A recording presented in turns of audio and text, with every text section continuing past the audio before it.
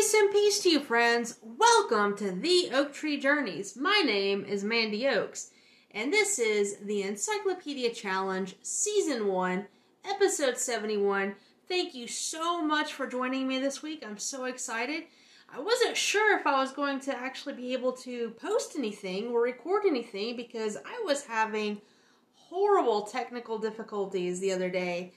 And I was just like, I don't know what I'm going to do for my podcast if this continues. So hopefully the technical difficulties are gone, at least for now, knock on wood. And we can move on and and hopefully this will be posted in time. But just thank you so much for joining me. If you are new here, you may be wondering, what is an encyclopedia challenge? Do I have to read an encyclopedia? I don't own encyclopedias. I just use Google for everything. Well, those are great questions, and it's fine to use Google for everything. I use Google a lot whenever I need to search for something. The Encyclopedia Challenge is where I read the encyclopedia to you. We read from 2 different encyclopedias. The main source is the New Imperial Encyclopedia and Dictionary of 1909. And then the secondary source, which we are going to be in just 2 times this week, or today, is the Encyclopedia Americana of 1956. And if you are new here, or if you are a regular listener, and you just want to catch up on some of the podcasts, or maybe you missed some of the podcasts, just go to my website, theoaktreejourneys.com, and select podcasts or Encyclopedia Challenge, and you can scroll through and you can see a list of words. If you look at Encyclopedia Challenge, there is a list of words that we've gone over so far. If you want today's list of words, it is Season 1, Episode 71, and if you are listening to it on June 26th or any time this week, before I pop in the new one for July, it will be at the very bottom. Now, if you're listening to this later, it won't be at the very bottom, so you'll have to do a search for it. But a lot of these words, if you are my regular listener, then you know this, but a lot of these words are not pronounced the way they are spelled. So if you are curious as to how they are spelled versus how they are pronounced, I would encourage you to go to my website, theoaktreejourneys.com, and select Encyclopedia Challenge. And if you select podcasts, that's all of the major podcast platforms that this should be posted on. I haven't checked all of them lately, but Anchor assures me that they're supposed to be posted on all of those. So if they're not, just let me know. There's a contact page on my website, or you can email me directly. My email address is mandyoaks@protonmail.com. So if something's not working correctly, just let me know and I will let Anchor know, because that is what I use. I use Anchor, and Anchor is free. In fact, I do have a little blurb about Anchor in the middle of our podcast, but I do want to just say that I received an email today, actually. I was trying to think about when it was, about someone being charged $1,200 to do podcasting. No. Don't pay to do podcasting. Do Anchor. And you'll hear more about Anchor in my little blurb, a little commercial break in the middle of this podcast. But definitely do not pay. If the podcast platform is asking you to pay, go far away from it. Far away. Because Anchor does not charge anything to post. So that's my little beginning blurb about Anchor. But the actual commercial break, where I actually get paid if you listen to it, is in the middle of this podcast. So there we go. And welcome, June 26, 2022. Last week was Father's Day, so if you missed that podcast, I do have a few little Father's Day things in there. I didn't do a bonus Father's Day. I didn't do a bonus Mother's Day either. So if you missed Father's Day or Mother's Day, just check on those. That was last week's. Father's Day was last week, so that would have been episode 70, season 1, episode 70. So if you want to catch up on that, feel free. Next week is Independence Day. I'm not going to do a bonus for Independence Day. because I did one last year. So if you want to listen to a bonus for Independence Day, definitely check out the bonuses. Go to my website again, that is theoaktreejourneys.com, and select bonuses. Now there is a link in the description that takes you directly to the bonuses. So I would encourage you, if you are wanting a little extra Independence Day bonus podcast, I would encourage you to check that out. Because I did one last year, and I think it's really good. I believe I had some kids in there, if I remember correctly. I know I had some kids in a couple of them that do the Pledge of Allegiance. So if you missed the Pledge of Allegiance, definitely check that out. Alright, so let's go ahead and begin our podcast. So as you know, my regular listeners, we have started doing a quote of the month. And so today is the last day that you will hear the quote from Dr. Thomas Fuller. He was an English Reverend Divine, and I love this quote. Love it, love it, love it. The real difference between men is energy. A strong will, a settled purpose, and invincible determination can accomplish almost anything.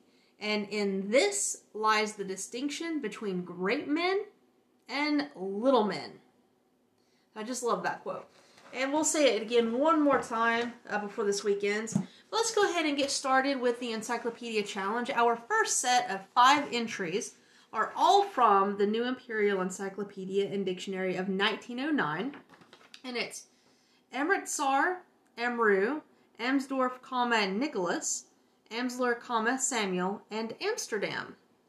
Okay, so number 1, and AMRITSAR, actually, I keep wanting to say AMRITSAR, but it's AMRITSAR, and it's a city of the Punjab in India, 32 miles east of Lahore by rail, capital of a district, also of a division.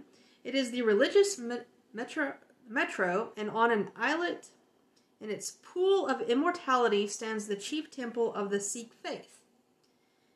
It is a favorite resort of pilgrims. Next to Delhi, it is the richest and most prosperous city in North India. It is on account of its favorable situation between Kabul and Delhi, Kashmir, and the Deccan, a place of great trade, and has considerable manufactures of shawls and silks. But its chief attraction to the natives is the sacred pond constructed by Ram Das, one of the earlier pontiffs of the Sikh faith, in which the Sikhs immerse themselves that they may be purified from all sin. This holy basin is 150 paces square, built of brick, having in its center the chief temple of the Sikh religion. The population in 1901 was 162,429. The district of Amritsar has 1,574 square miles, population over 900,000. The division of Amritsar has 5,354 square miles, the population 2,729,109. So there we go. And entry number 2, Amru, originally an opponent and subsequently a zealous supporter of Muhammad and one of the ablest of the Muhammadan warriors, he brought Egypt under the power of the Caliph Omar in 638 and governed it wisely till his death in 663. The burning of the famous Alexandrian library has been generally attributed to him, though only on the authority of a writer who lived 6 centuries later. Number 3, Amsdorf, Nicholas, or Nicholas Amsdorf. He was a Protestant reformer of the 16th century, born in Gross Schapa, near Wurzhern in Mold, in 1483, December 3rd. He died in 1565, May 14th. He was educated at Leipzig and then at Wittenberg, where he was one of the first who matriculated in 1502 in the recently founded university. He obtained various academical honors and became professor of theology in 1511. He joined Luther at the very beginning of his struggle in 1517, continued all along one of his most determined supporters, was with him at the Leipzig Conference and the Diet of Worms, and was in the secret of his Wartburg seclusion.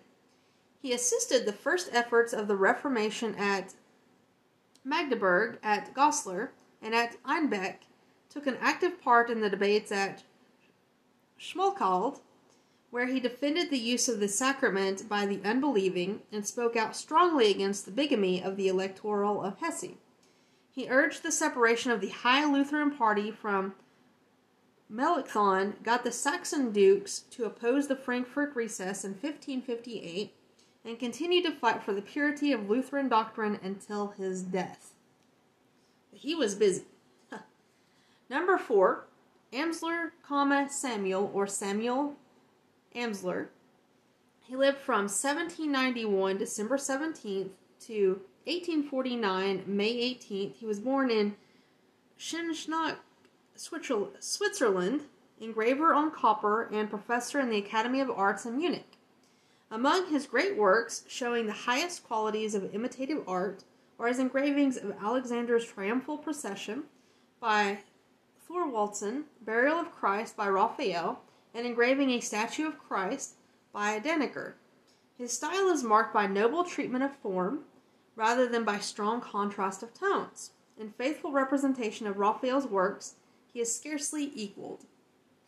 And number 5 is Amsterdam, which is a city in Montgomery County, New York, on the north side of the Mohawk River, on the Erie Canal and the West Shore Railroad, 33 miles northwest of Albany. It was first settled about 1778, and until 1804 was known as Petersburg. It was incorporated as a village in 1830 and as a city in 1885. Among it important manufacturing establishments are foundries and machine shops and factories for wagon springs, paper boxes, brooms, silk, rugs, carpets, knit goods, etc. It contains an academy, a hospital, a Roman Catholic institute, numerous churches, and several banks. There are well-paved streets, an electric lighting system, excellent water supply, and drainage system. Population in 1905 was 23,943. So if you remember, in the early 1900s, electricity and a water supply and drainage systems were very, very important because not everyone had them. And I can't remember when this part of Tennessee that I live in got electric lights. Not everyone in the Appalachian area has electricity, at least not in 2010, 2011, and probably still now, or even a water system. So sometimes we take those for granted. But anyway, let's go ahead and go to break.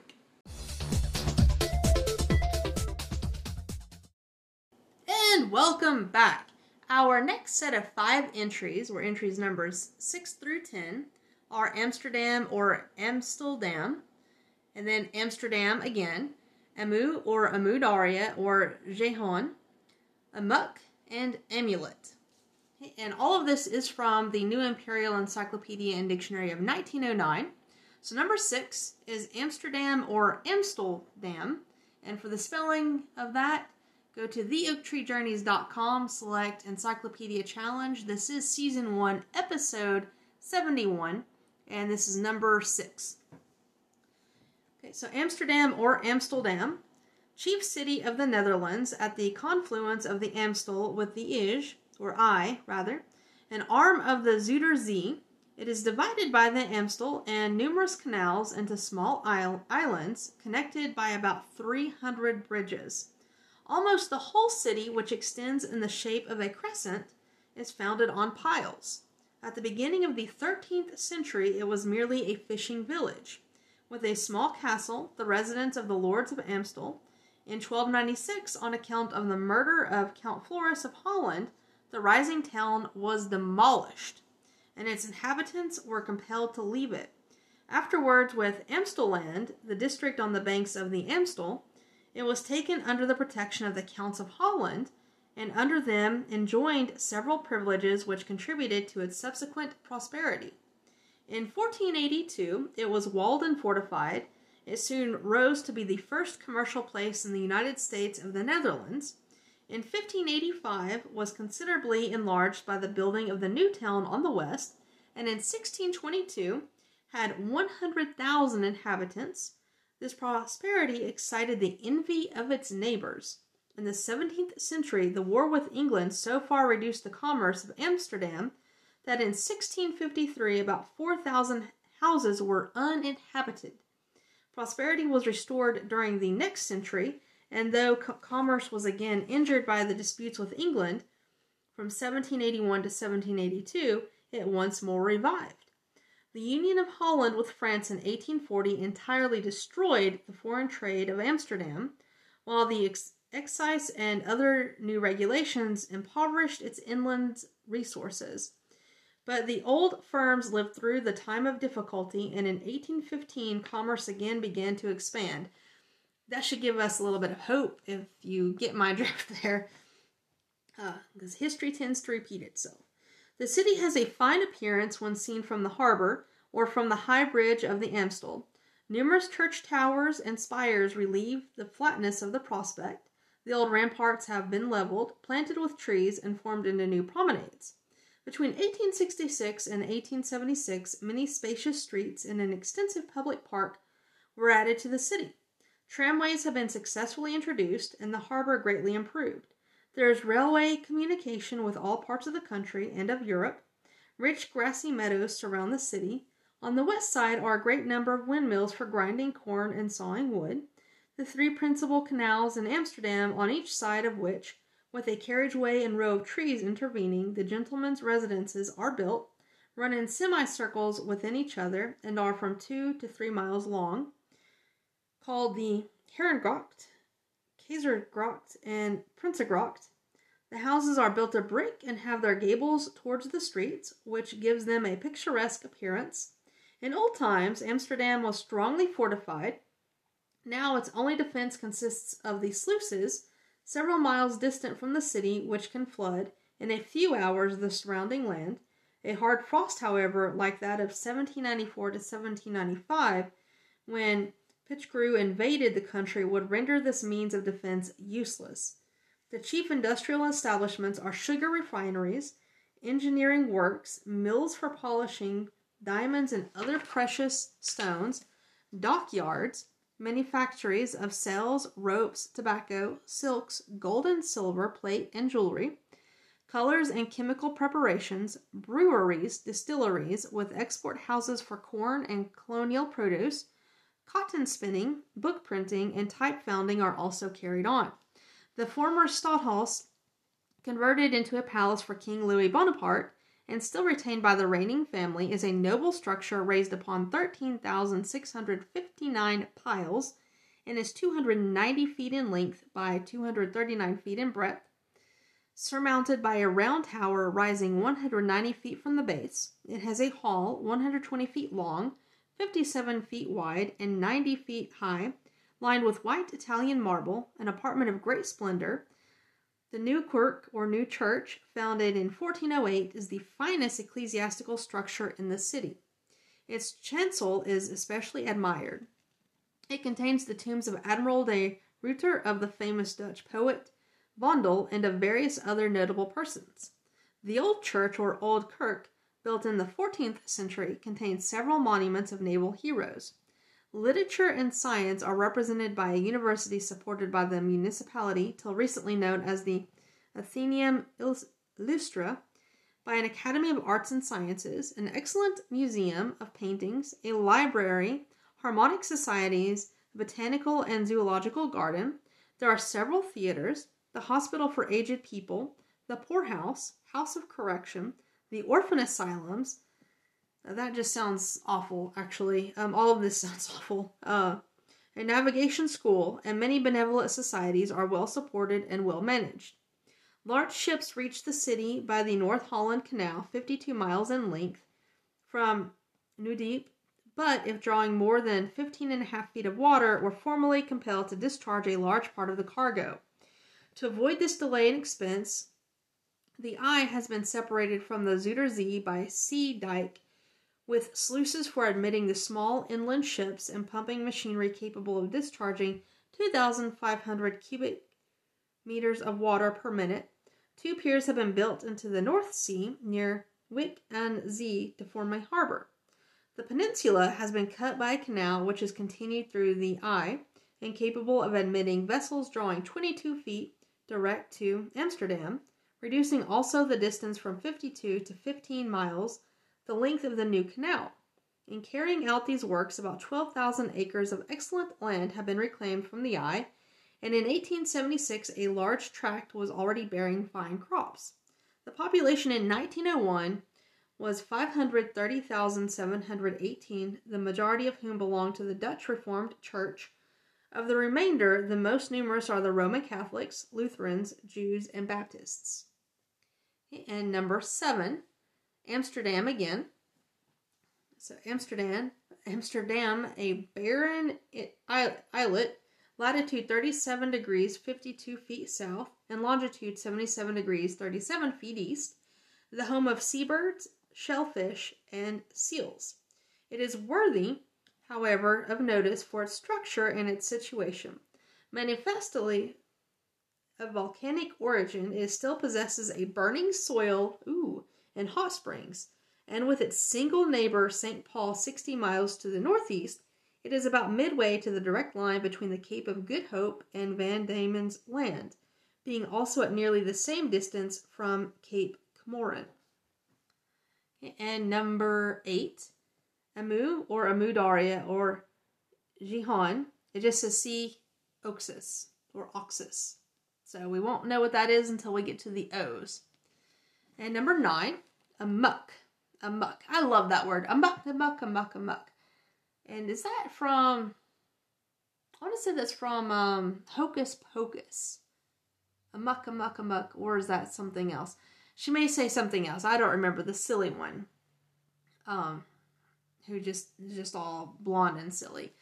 I don't remember exactly what she says, but saying amok just reminds me of her. So amok. Wildly, madly killing people without discrimination after the manner of a Malay, as to run amok. Ooh, I didn't realize that's what it meant. I just thought it meant running around wildly. I didn't realize it meant running around wildly killing people indiscriminately. That's just, wow.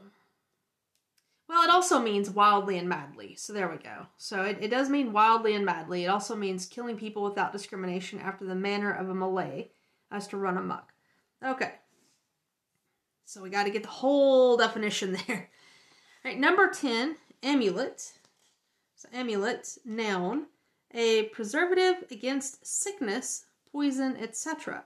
Something worn generally around the neck in the belief that it will ward off disease, witchcraft, or evil. Amuletic, pertaining to an amulet, is often a stone or piece of metal with an inscription or some figures engraved on it. Its origin, like its name, seems oriental. The ancient Egyptians had their amulets, sometimes forming necklaces. Among the Greeks, such a protective charm was styled phylacterion, among the Romans, amuletum. The phylacteries of the Jews, see Matthew 23:5, slips of parchment on which passages of the law were written, were evidently worn as badges of piety by the Pharisees, but were also regarded as wholesome preservatives from evil spirits and from all manner of harm.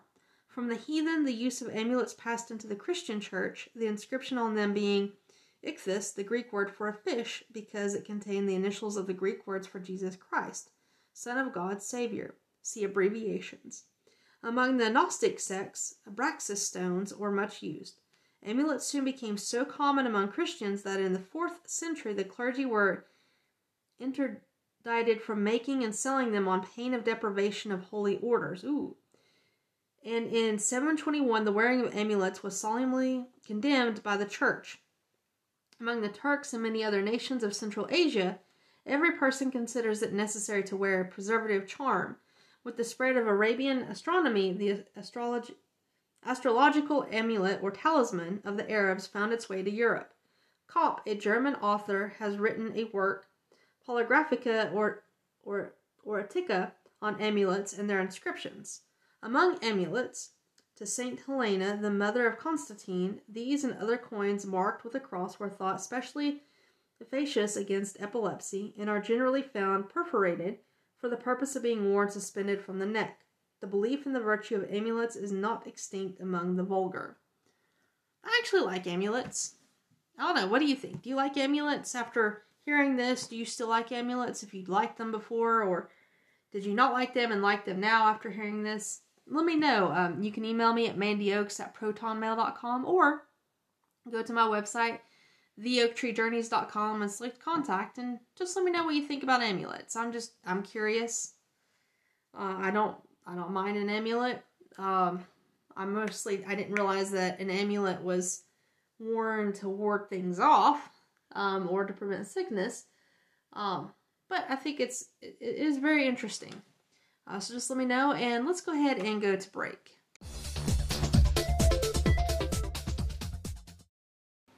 And welcome back. Before we get into the next set of 5 entries, I keep forgetting to mention this, and I need to, because Love Gone Viral, which is a book of 5 closed-door romances, is only available until the end of this month.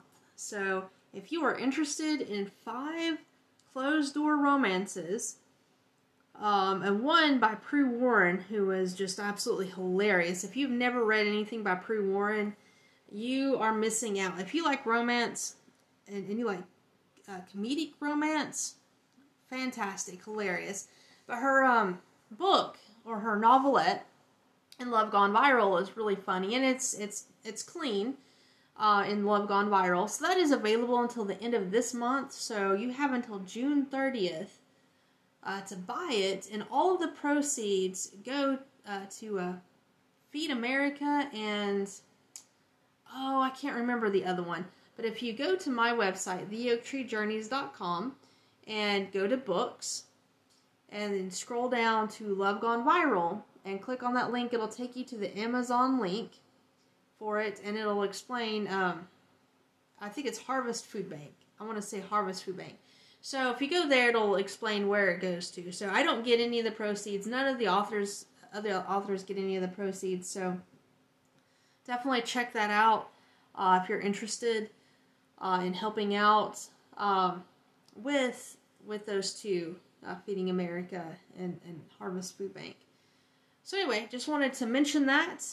We finally set a date of when it's going to drop from the sales. And it is June 30th is when it's supposed to be removed from Amazon. So you have until June 30th to buy the book. And if you miss out, I might have a couple of extra ones. Maybe for later. For a contest, perhaps, after June 30th. But that's, that's to be determined, so TBD on that. But again, Love Gone Viral, go to my website, theoaktreejourneys.com, scroll all the way down under the books, and you'll see Love Gone Viral. Just click on the picture of Love Gone Viral and see if it's something you're interested in. There might be at least one story that you like, and you can help a good cause while you're getting it.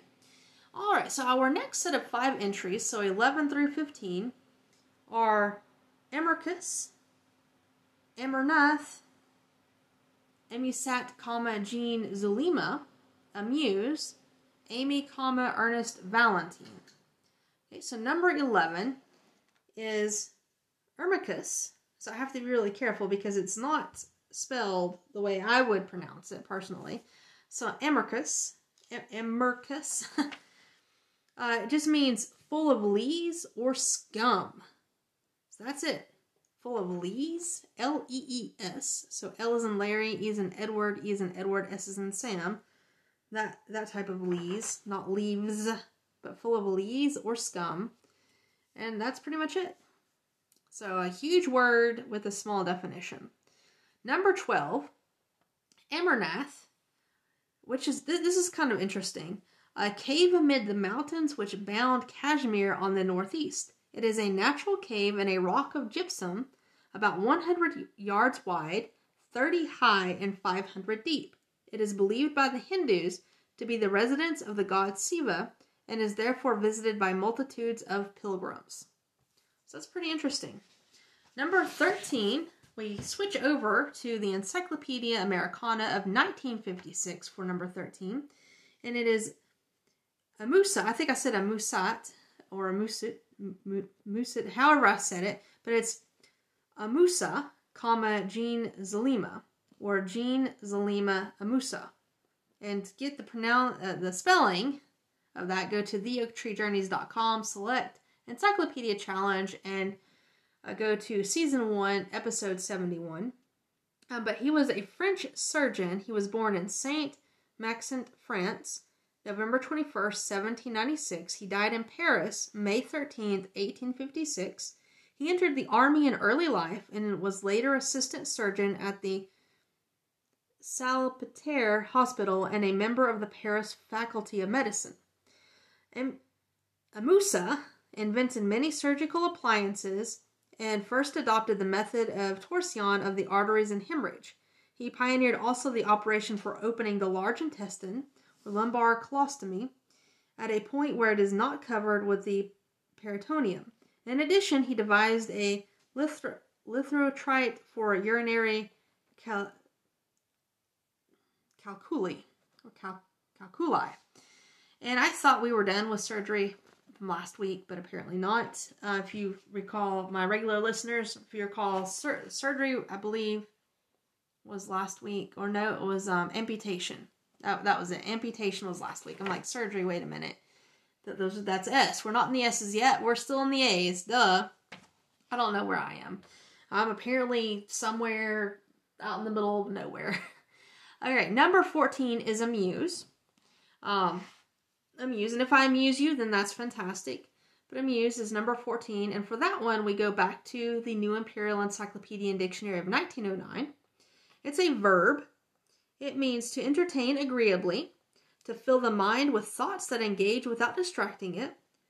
Amusing, amused, amusement, noun, that which diverts, that which entertains pleasantly. Amusingly or amusively, in an amusing manner. Synonym of amuse, to entertain, divert, beguile, occupy, deceive. Oh, that's a weird one. Please, gratify. Of amusement, so synonym of amusement is diversion, entertainment, sport, recreation, pastime.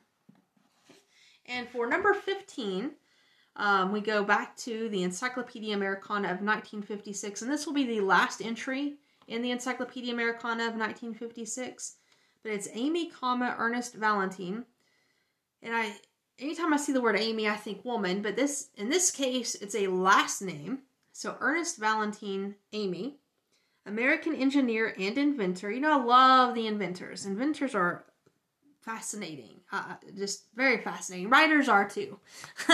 Yeah, I have to say writers are too because I'm a writer too, but no, inventors are just super fascinating.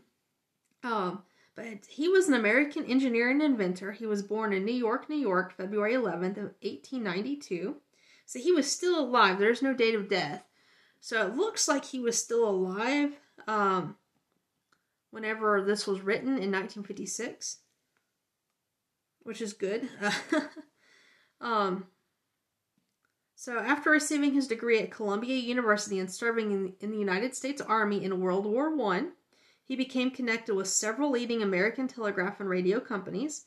In 1928, he established himself as a consulting engineer, besides heading his own research laboratories.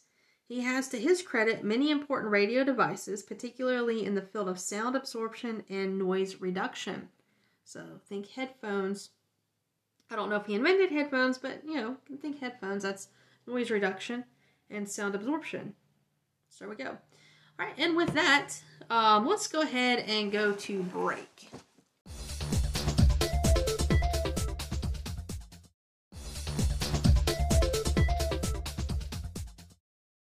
And welcome back. I have to apologize. It's the World Central Kitchen and Feeding America. If I just gone to my website and looked at the picture, It says 5 romantic and eclectic tales of love during the coronavirus. All proceeds will go to World Central Kitchen and Feeding America.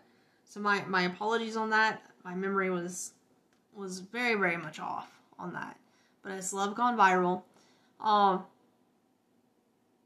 And there are 5 tales. And they are all different. Okay, so let's go ahead and go to the New Imperial Encyclopedia and Dictionary of 1909 for the remainder of this podcast.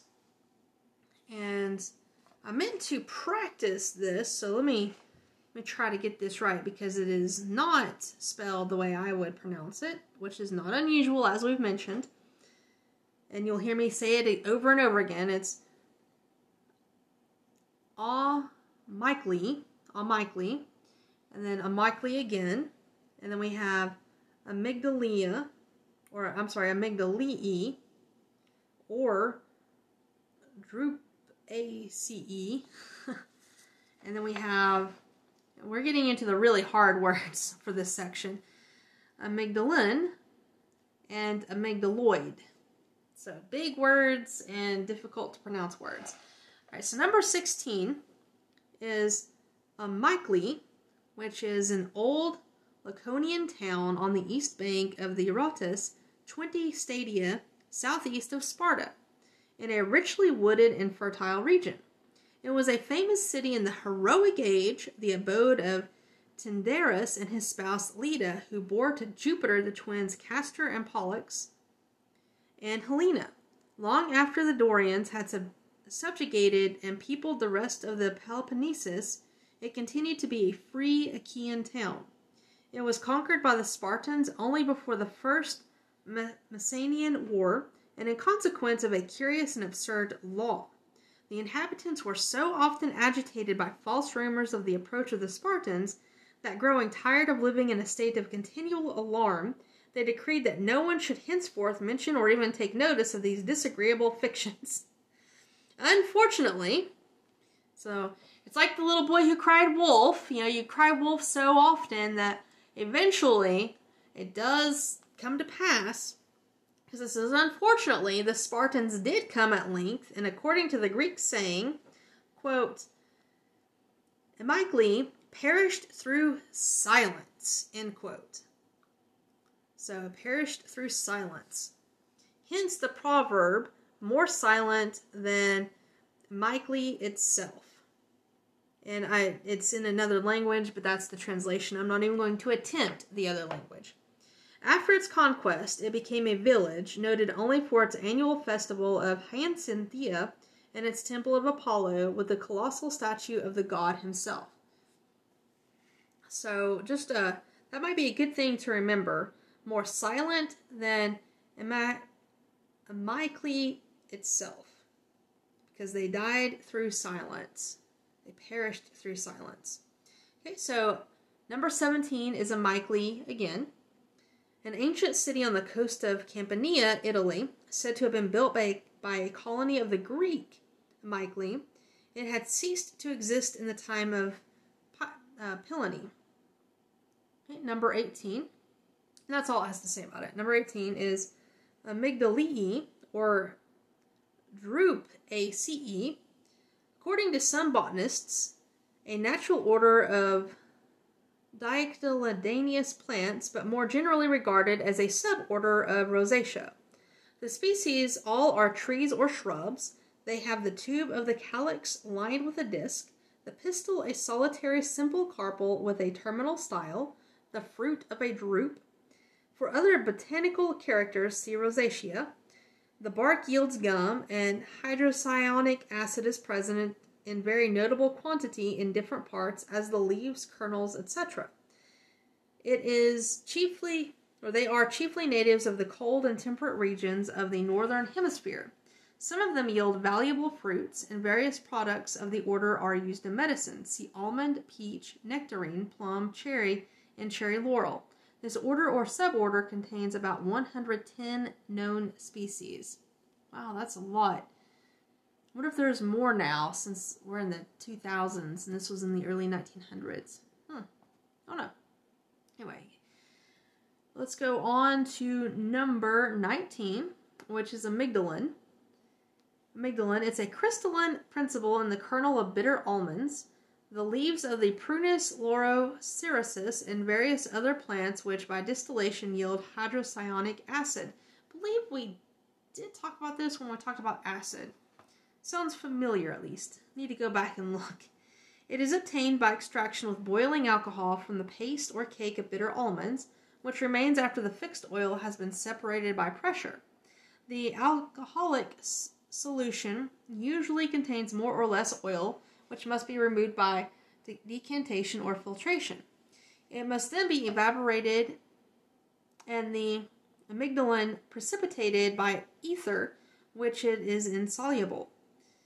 Amygdalin crystallizes in thin, transparent, needle-like prisms. It has a sweetish, somewhat bitter taste and is not poisonous, and when treated with alkaline solvents, ammonia is expelled, and amygdalic acid, which is C20, H26, and O12, is produced.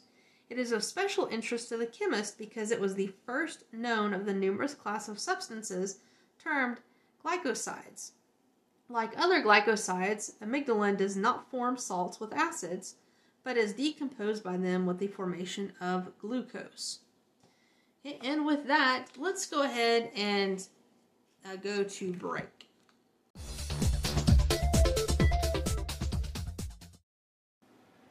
And welcome back. I just realized I cheated you out of one entry. So now we're going to do entries 20 through 25 instead of 21 through 25. I completely missed amygdaloid. So entry number 20 should have been amygdaloid, and it just hit me as I was getting ready to read amygdaloid number 2. So we have amygdaloid, amyl, amylaceous, amylene hydrate, and amylopsine. And I don't know if I pronounced that correctly, but let's go ahead and go to entry number 20, and my deepest apologies for that. So number 20 is amygdaloid, noun, applied to certain igneous rocks containing small almond-shaped cavities filled with agate, jasper, and other minerals, having the appearance of almonds in a cake. Amygdaloid, pertaining to amygdalate, made of almonds. Noun, milk of almonds. Amygdalic, pertaining to amygdaline. Noun, a crystalline substance obtained from almonds. Adjective, pertaining to, also amygdalinic. Adverb. Okay, and so number 21 is also amygdaloid. A rock consisting of a basis of some kind of trap rock, very frequently of greenstone, forming numerous roundish or oval cells, which are filled with nodules, often of calcareous spar or of zeolitic minerals. The cells are not large, but even those which are almost adjacent differ much in size.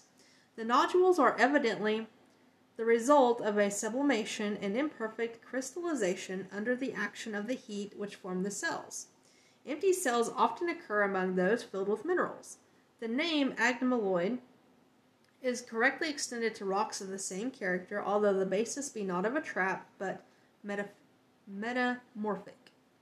Okay, and before I continue to entry number 22, I just wanted to mention that next Sunday, which is July the 3rd, if you are in the area, so if you are in my area, which is in the northeast state of Tennessee, kind of near Bluff City, there's a church called Mountain View Church of Christ in Bluff City, near a Shell station, a Shell gas station.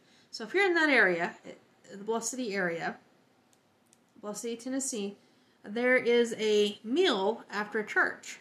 So Sunday school starts at 10 a.m. and services start at 11 a.m. and the meal is a little after 12. So if you're in the area, feel free to come to services, and you don't have to bring anything. There's plenty of food. There's always food left over. So feel free to come and enjoy the meal. And enjoy some really good fellowship too. Mountain View Church of Christ has some amazing people. So we would love to see you. And yeah, just drop on by if you're in the area and have a meal with us. Okay, and so let's go ahead and move on to number 22, which is a meal. So have a meal with us, but also entry number 22 is a meal, and that's a noun, and it's in chemistry hypothetical radical of the amyl series. Amylene, noun, a hydrocarbon, which is C5H10 of the ethylene series. Amylic, of or from starch. Amylaceous, starchy. Amyloid, starch-like. Amyl C5H11 is one of the series of alcohol radicals having the general formula of CnH2n plus 1. Amyl cannot exist in the free state, but two of its molecules can combine to form the paraffin decane, which is C10H22, which is a liquid boiling at about 320 degrees Fahrenheit. The radical amyl can have no less than 8 different isomeric forms, and it consequently enters into a large number of chemical compounds, most of which are derived from amyl alcohol, C fusel oil. Amyl nitrate, which is C6H11NO2, is a clear yellowish fluid, highly volatile, with odor as of ripe bananas. As a remedy for asthma and angina pectoris, it is administered by inhalation. Now remember, this is from the early 1900s. Please do not take any medical advice from the early 1900s. I don't know what they use now for asthma by inhalation, so please do not take this advice. It causes great vascular dilation and increases the heart's action. Its value is in its rapid action, giving relief till remedies of more permanent but tardier effect can act. It should be used only under medical advice. And number 23, amylaceous, a term in chemistry and botany equivalent to starchy. Amylaceous food is food consisting at least in great part of some kind of starch, as an arrowroot. Arrowroot is really good. I like arrowroot. Sago, etc. A compound radical called amyl is formed by the decomposition of starch in a peculiar fermentation, the amylic fermentation, but to it the term amylaceous has no reference. Okay. Number 24, amylene hydrate, an alcohol used as a hypnotic. It is technically a tertiary isoamyl alcohol and is a limpid, colorless, neutral fluid with a peculiar odor and a burning taste. It is miscible with 8 parts of water and freely miscible with alcohol, chloroform, and fixed oils. It has an action on the human body similar to that of other alcohols and is a useful hypnotic. Please do not take any of these things. Occupying a position between chloral, which is twice as strong, and peraldehyde, which has about half the strength of amyl hydrate. In large doses, it is a heart depressant. And let me make sure I've got this right, number 25. Number 25 is amylopsin. Amylopsin is a chemical or unorganized ferment occurring in the pancreatic fluid together with stepsin and trypsin. The chief function of amylopsin in intestinal digestion is to effect the conversion of starches and similar substances into sugars. The conversion takes place in the small intestine. Amylopsin is often called the pancreatic diastase. Okay. And with that, we had entries number 20 through 25 because of my little error in the last section. So let's go ahead and go to break.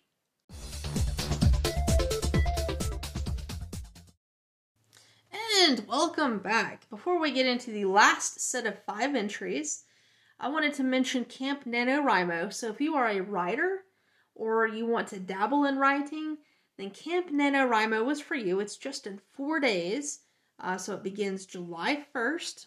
I am personally not planning on participating this year, as I have different goals, and I don't have time to check in anymore, but I really enjoyed it whenever I was doing it. I did it for years and years and years. I don't remember exactly when I started it. but I think it was like 2009 or 10, something like that. But it's been really fun. But you go to NaNoWriMo.org, and the link is in the description below. So NaNoWriMo.org, and you can participate, just sign up. The sign up is free. So again, that's Camp NaNoWriMo for July. You can set your own goals, unless they've changed the rules. If your goal is to just try to do 5 hours of writing, I know they used to let you do that. I don't know if they do anymore. But you can definitely check it out if you're interested in writing or you are a writer and you just need a little bit of extra oomph to help you with your writing. It's really, really good. And if you're on Twitter, they have really good Twitter sprints and stuff. I'm not on Twitter anymore, but when I was, in fact, NaNoWriMo was why I got on Twitter. So yeah, it was really fun. So our next set of 5 entries, or our last set, really, 26 through 30, is Amelos, Mentis, Mentor, Jahard Vaughn, Emio, Jacques, and AMRITSAR MOISE. Or, I'm sorry, AMYRAUT MOISE. And number 26, make sure I pronounce that correctly. I did practice before a break, and I realized I just completely forgot the practice. But we have amylose, which is any carbohydrate which can be classified as starch, dextrin, cellulose, or natural gum. The remaining members of the carbohydrate group are classed as glucoses or saccharoses. The general formula of an amylose is C6H10O5, and that's in parentheses and then an N. I don't remember my chemistry lessons. I didn't really pay that much attention in high school, so I can't remember what the N stands for. Maybe nitrogen? I have no idea. Shouldn't even guess. Don't know. Number 27, Amyntas, the name of various characters in ancient Greek or Macedonian history, especially kings of Macedonia. One, a son of Alcetus, reigned about 540 to 500 BC, and he was succeeded by his son Alexander I. 2. King of Macedonia, son of Philip and brother of Perdiccas II, reigned 393 to 369 BC, having gained the crown by the murder of Pausanias. He was engaged in war with the Olynthians and assisted by the Spartans. He was father of Alexander, Perdiccas, and famous Philip. Number 3. Philip excluded the grandson of Amyntas II from his succession, and he was put to death in the first year of the reign of Alexander the Great because of a plot against the life of Alexander. The 4th was a Macedonian officer in Alexander's army. Doesn't really say. And number 28, Amyntor, Jahard Vaughn, or Jahard Vaughn Amyntor. And that is the pseudonym of Dagobert von Jahart, a German novelist and poet, born Liegnitz, Silesia, 1831, July 12th. He entered the army in 1849, took part in the campaigns of 1864 and 1870 to 1871 as a major, was severely wounded in the former and resigned in 1872, settled in Potsdam in 1874. His principal works are Peter's Quedam's Rhine Journey in 1877, an epic, Songs of a German Night Watchman in 1878, The New Romancero in 1880, and that's a set of poems, The Priest in 1881, that's considered an epic. Then the novels, It Is You in 1882, A Problem 1884, Praise of Woman 1885, and Gurk Sutamin in 1887, which is a historical romance. Ooh. So any historical romance fans out there, there you go. Number 29, Amio, Jacques, or Jacques Amio, a French author. So we have another author. Born 1513 October 30th, died 1593 February 6th. He is famous for his translations from the Greek, which, owing to their elegant style, are considered classical literature. They are the Theogons and Chilcleria of Heliodorus, 7 books of Diodorus, Siculus, and Daphnis and Chloe of Longus, and Plutarch's Lives, which was used by Corneille as a source for his antique tragedies, and by Shakespeare in its English version by Sir Thomas North for some of his plays. And number 30, so the last entry of this week, is AMYRAUT, MOISE, or MOISE AMYRAUT. He was a French Calvinist theologian. So we had 2 authors, and now we have a theologian. He was born in Bourgil in the province of Anjou in 1596. He died in 1664. He was educated at Saumur, where he was himself afterward a professor of divinity. In 1631, he attended the Synod of Clarendon and was commissioned to present to the king of remonstrances of his brethren against the infraction of the edicts of pacification. Although he was a Protestant, his amiable temper and courteous manners commanded the regard of the Catholics, and he was held in particular esteem by Cardinal Richelieu. He endeavored, that was kind of weird there, he endeavored to bring about a complete union between the various Protestant churches. This object he had in view in nearly all his writings, especially in a Latin tract. I'm not sure what that says. It's in Latin. I'm not even going to attempt it. Moreover, acting in concert with Richelieu, he aimed at a reconciliation between Protestants and the Roman Catholic Church. He publicly maintained on several occasions the doctrine of implicit obedience to the sovereign authority, which indeed had also been held by the great founders of the Reformation. AMRITSAR was a finished scholar and wrote Latin and French with equal ease. His numerous writings include a treatise on religions against those who esteem them to be indifferent, Christian morals, a treatise on dreams against the Millerists, considerations on the laws of nature regulating marriage. All right, so that was entry number 30. And just a few things before we head out, and before we do the quote of the month for the last time for June. Don't forget, Camp NaNoWriMo is in 4 days, so July 1st. If you want to hear my Independence Day bonus podcast from last year, I believe it's also on YouTube. Just go to theoaktreejourneys.com/bonuses, or just select bonuses. And it's the first bonus listed on there. It's got the American flag too. And next Sunday, July 3rd, is the church meal. So if you're in the area, Bluff City, Tennessee area, head to Mountain View Church of Christ. Services start at 11 a.m. Eastern Time. Classes at 10 a.m. Eastern Time. And then the meal is afterwards, which is a little after 12 p.m. And my Teespring store. If you're interested in getting something to show that you like encyclopedias, head over to my Teespring store. The link is in the description below. And don't forget, this week is the very last week you can purchase Love Gone Viral, a book of 5 eclectic romances that go to good causes. So just a few little reminders there. And let's go ahead and end with Dr. Thomas Fuller's quote, which is, "The real difference between men is energy, a strong will, a settled purpose, an invincible determination can accomplish almost anything. And in this lies the distinction between great men and little men." And with that quote, I bid you have a blessed week, and I bid you adieu.